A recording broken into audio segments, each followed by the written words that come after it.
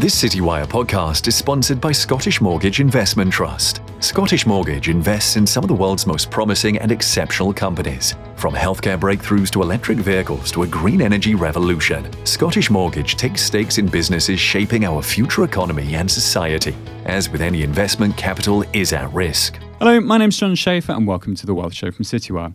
I'm here today with Hugo Bedford, CEO of JM Fin. Hugo, thank you so much for joining me today. Good morning, John. Very good to see you. So we've seen pretty huge consolidation in the UK wealth market. You seem to believe that tie-ups such as Bruin and RBC are a negative for both staff and clients. Why do you think that? Well, I think the first thing to say is that actually they're not always negative, but certainly those involved would argue against that. But generally, M&A does create some uncertainty, both for staff and clients. And I mean, you would hope that corporates would learn, but I suspect the motives behind some of these consolidations are a meaningful addition to the bottom line.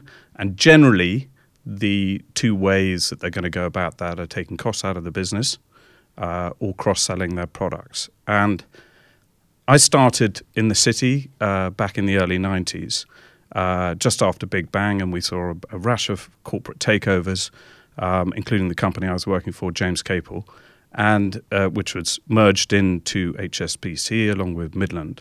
And here we are 30 years later, history repeating itself.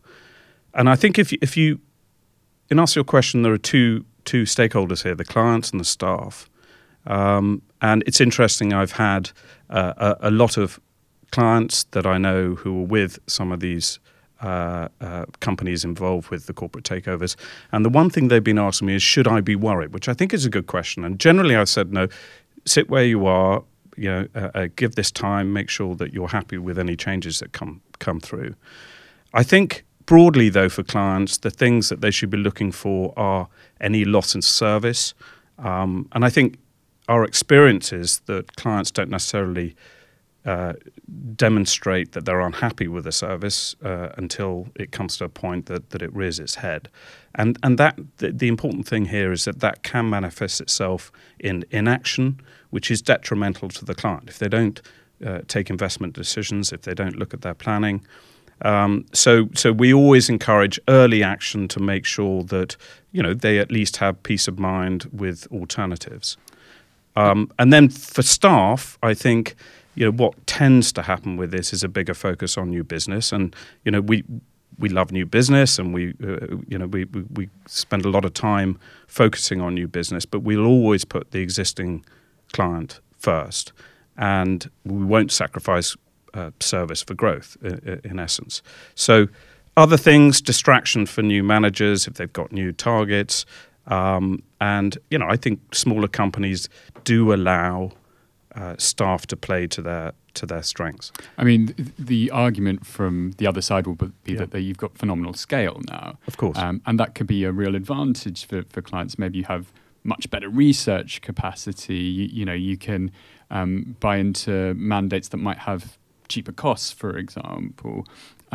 How did smaller firms like yours then compete with these behemoth companies? Well, I think scale is a good argument in itself, but size can be unwieldy, and bigger is not always better. I do think that you do need scale in terms of governance, your compliance setup. I think research, actually, you're going to have too much research sometimes. So I think, yes, where do you draw the line? Is it a 10 billion under management? Is it a 20 billion? But when you get to the average size of companies that they're reaching, I don't believe that the economies of scale really feed through to the benefit of the client at that kind of level. I think it is more to the bottom line. Yeah, but perhaps not the client, but the sustainability of the company. It's that scale makes them potentially more profitable in that sense. Of course, yeah, and it puts a bigger financial backing to a business, which in this regulatory environment is a strong case. Yeah. Without a doubt. What about JM Fin? Are you looking to buy up smaller wealth firms? I mean, we've seen that with the likes of Kingswood recently. They've been sort of chucking businesses into a shopping trolley, seemingly. Is that something that you would consider doing? We would always look to acquire and take advantage of what's going on in terms of consolidation. And whilst we will and have looked at a number of opportunities, prices need to be right, and I'm not sure they're quite in our scale at the moment. And the fit needs to be right, both in terms of values and goals, to make sure those are aligned. And we actually saw this with our majority shareholder when they took a stake in us 11 years ago. The partners then didn't sell to the highest bidder. They sold to the company that was the best fit, which was us, recognizing the value of offering tailored client solutions, focusing on client service, and a belief that the investment manager should have full accountability. So you say prices aren't right at the moment. I mean, we've seen in the listed space, share prices have pretty much tanked over the year. Yeah. How long do you think that's going to take for it to sort of feed into the private markets? It's a very good question. I think you'll always have a delay in that feed through in terms of price recognition through in the private market. Talking to people I know in the private equity world, things have definitely tightened up in terms of interest rates moving high, borrowing costs, and also there's some true people there, and they're going to sit back and wait on the sidelines whilst this plays out. So, and just to pick up in terms of other firms and GemFin acquiring, what we don't want to do is join the arms race for IFAs. We wouldn't rule out buying a stake in a business at some time, but it's not our priority.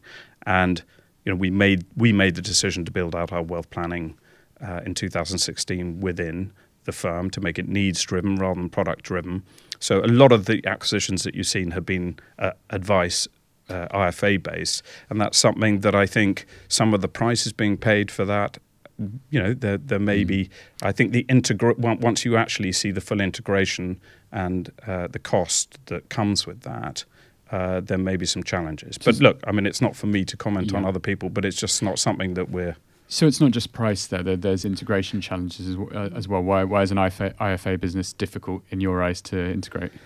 Well, I think people assume that the loyalty will immediately of the underlying client will immediately transfer over to the acquiring company. But it's the biggest cliche in the business, but it is a relationship industry that we have here. And a lot of those RFA individual relationships, but particularly the smaller ones, the clients are with them because they enjoy the person that they're engaging with. And if that gets taken out, I just don't think you can assume straight away that the client's going to be happy with a new name and possibly a new manager. Now they can manage that integration, and I'm sure they keep the same people on. But I think it's more of a challenge. Yeah. I mean, with all this consolidation in this industry going on at the moment, what opportunities are you seeing for your business directly?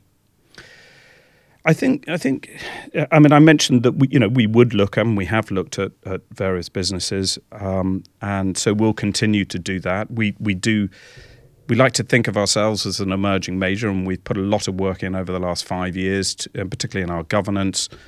So we feel that we've got the building blocks. But as I said earlier, we're not going to grow for growth's sake. We want to grow responsibly and in a measured manner. So really, it's about for us sticking to what we know we're good at, and that is picking up teams, by the way, on an acquisition basis. So we've always done that. That's how I joined. I was an investment manager myself. That's how I joined the firm 15 years ago. And but really, it's concentrating on what we do well, which is offering a genuinely personalised service. Sure. And yeah. So are teams themselves more attractive than businesses in your eyes at the moment, sort of going for staff rather than individual businesses? I believe so. Yeah. I think that I think the cost both in energy and also price is such that buying a company, there are very few companies that fit in and we've talked about this before, culturally, that you can just align them into the business so quickly. So we tend to pick out teams that can drop in and build out. I have to say, acquisition, that's our inorganic growth strategy, but our organic growth strategy is where our key focus is, and that is about building business out from our existing client base. And are you looking to continue hiring staff over the next 12 months or so? It's obviously looking pretty challenging times over the next year or so, and we're in them already. Spending more on staff is going to be a challenge for you. Are you going to be able to do that? And I guess one has to differentiate between, are you saying in terms of investment managers or staff generally? A bit of both, really. Okay. But primarily investment managers. Those are probably going to be your most expensive hires. Because staff we're not looking to add to necessarily. We feel that we're making really good ground without spending a fortune in terms of digitalization of the business and our operations. This is a golden opportunity for us, and actually, it's no surprise that we've had more inquiries from other investment managers of different houses at the moment than we've had probably in 10 years. So, no, it's an opportunity. With this consolidation, it comes back to, should I be worried? The client's thinking that, but some of the investment managers are thinking that as well. Now, we're not going out there and aggressively calling people, because I think in all these situations, a lot of people are taking time, taking stock to see whether the next move and whether the business that they're in is still the home that they feel is right for their clients. But we just need to make sure that people are aware that we're ready for the right kind of people with the right business who can actually join for the longer term to come and talk to us. So why do you think you're getting so many inquiries right now? Because I think we do. I think it's the consolidation in the first place, that there are these events that are, as I said at the beginning, they create the uncertainty. So someone in their career, they're going to be thinking, is this the place that I joined? Is this the place that's best for my clients? So that's the initial change, obviously. And I think I think that's the key factor. I think that in terms of JM Fin itself, I think that there are other businesses, of course, but I think we do stand out as a place where we give some autonomy to the investment manager. We still have the connection, which is fundamental to our model, that we want the investment manager to be accountable, because that's where the trust gets built with the client, and that connection with the end client. And I think there are fewer and fewer places as the industry, particularly at the top end, becomes more and more commoditized. Which firm would you say you've had the most inquiries from? I'm not going to say that. I think we've had a broad spread of interest from like-minded businesses. Let's focus in a bit more on sort of tough environment at the moment. Yeah. Do you think you're going to struggle to onboard clients over the next few years? I mean, it looks like a lot of clients are going into cash at the moment, and faith in markets is pretty much at an all-time low. Is it going to be a struggle to get new AUM into the business? I absolutely. Right now, people are definitely sitting on their hands, but I think that we've seen this in the past when you've actually had a quite sizable amount of volatility going through the business. Through the industry and through markets, you do get people quite understandably assessing where they are, what they're achieving with the firm that they're at. And of course, the main piece here is in terms of wealth advice, and people need it more than ever at the moment. And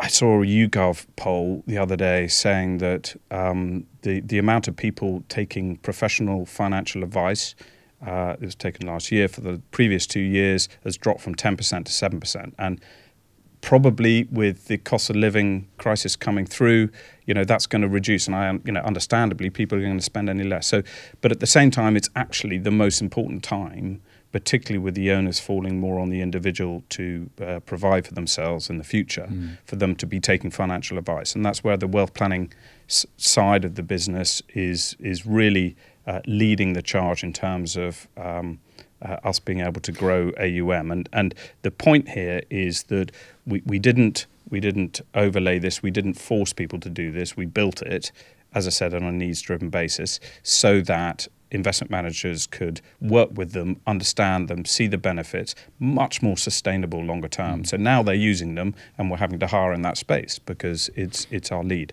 Do you think maybe the fee model for typical wealth and IFA firms is putting people off at the moment? Maybe sort of that percentage of your assets rather than maybe a fixed fee is putting off. I mean, I know not every firm does that, but that might be a deterrent. I think you're absolutely right, John. The one of the key concerns, I think, for investors is the idea that getting advice somehow ties them in forever. And again, I'm going to talk about JM Fin, but that's exactly why we haven't gone down the bundle fee rates, because at the end of the day, if you're going to take some advice at the beginning of the year, unless something has substantially changed in your personal circumstances by the next year, then there's no or very little value in charging for advice the following year. And so I think that model is going to come under question, and we very much have built out our wealth planning that is done on unless it gets very complex, that it is done on an advice basis rather than charging 1.5-2% a year. So how does yours work? You charge a flat fee per consultation? So no, the first thing we say is that you can have a meeting without any costs. If it turns out that there is a pension, and if it's complex and there's DB pension or whatever that needs to be tried, there's a lot of work that goes into that, and so we'll quote and we can give a fixed price for that, and that allows a client to assess, right, this is my mini cost benefit analysis here. I'm happy to go ahead because the potential benefits are da-da-da. So we will make sure complete transparency, which is where we're seeing on the consumer duty, which we think is right, is that the client can see what the cost is. And then if people do want an ongoing review each year, we'll do that, but we'll do it at a low level. We're not going to charge, I think some of the bundle fee rates, I think, are, in my view, are quite hard to justify. Fair enough. What about margin pressure over the next 2 years? Obviously, in more challenging circumstances, your profit margin is likely to be hit. Are you expecting it to sort of fly off a cliff edge at this point? I mean, you've got two sides of it. You've got revenue and costs. I think that broadly speaking, our model allows us to control our a large 2/3 of our cost is related to an area that we can control quite well and that is not inflation based. Where we're seeing inflation come through is, strangely, it comes through in marketing, because even putting on an event, I mean, the increases there are amazing. Producing, we've got a journal that we put out, prospects. The cost of that has gone up. So again, it's everything should be done online, but inevitably you're still going to have some old-fashioned collateral, as it were, in the system. So those kind of costs, entertaining, all this kind of stuff, that's a big cost pressure, but actually it doesn't form the fundamental part of our costs. In terms of revenue, that's it. We're a cyclical business. We're always going to be dependent on markets, and so that's a challenge. What you always hope to achieve is that growth in the business, organic growth, outweighs any fall in markets. But we have to accept that we've had a few years of good markets. We will have a period. We already have had a period of AUM falling back. But the main thing is you continue to build and try and close that gap in terms of AUM. Yeah. We've spoken about sort of consolidation amongst big players, sort of M&A activity merging together. What about some of the big tech firms, perhaps in the States, the likes of Amazon or even Apple, getting into wealth management and seeing perhaps the UK wealth management market as quite attractive? Does that worry you at all? No, I think it's great. I think that the democratization of wealth management, particularly with some of these tech firms, has to be good for society. I think it's great. It encourages younger generations to invest, and the sooner they start, the better. And if they're able to start with smaller sums of money, it allows them to learn. And I think actually it's really positive as well that some of these providers are, like ourselves, are focusing on pensions, helping to educate the importance of planning for retirement.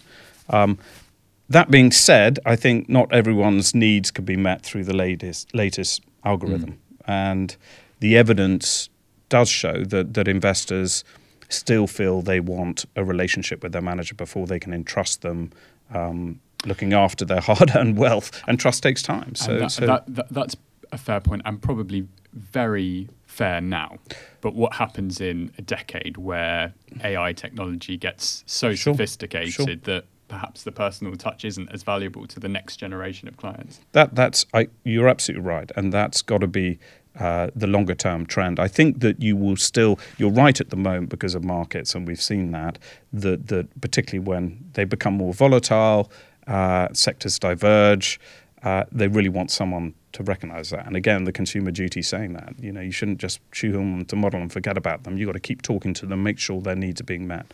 I think, though, that you will always have, particularly, and it's no surprise that people are moving into the wealth planning space. That's the big shift there is that need to becoming more complex around planning, and AI will get there. But at the same time, I think that there's still going to be for quite some time the benefit of having face-to-face conversations. Now, what you've got to make sure is that you get the best of both worlds from a business point of view, that you have a platform that allows investors to engage, interact, and onboard seamlessly and digitally, so that the younger generation, and this is obviously one of our key focuses, is making sure that we can.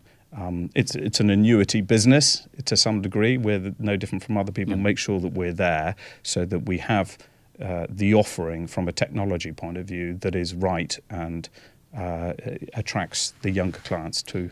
And I suppose marketing spend as well. I mean, these tech firms have cash on their balance sheets that they can chuck a load of money into marketing, where it might be a bit more of a struggle for you to do that in such a widespread fashion. Yeah, but we can also we can focus our marketing, and again, as I said earlier, our key focus is still existing clients, because that's our potential. We can.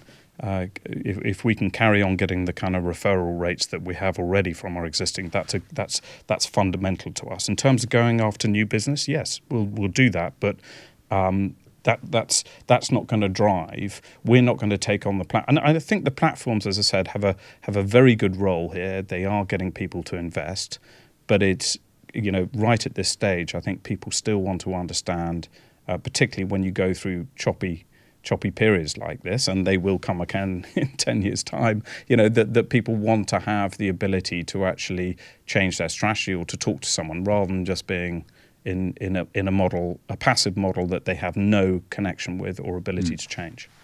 Well, Hugo, thank you so much for joining me today. Thanks very much, John.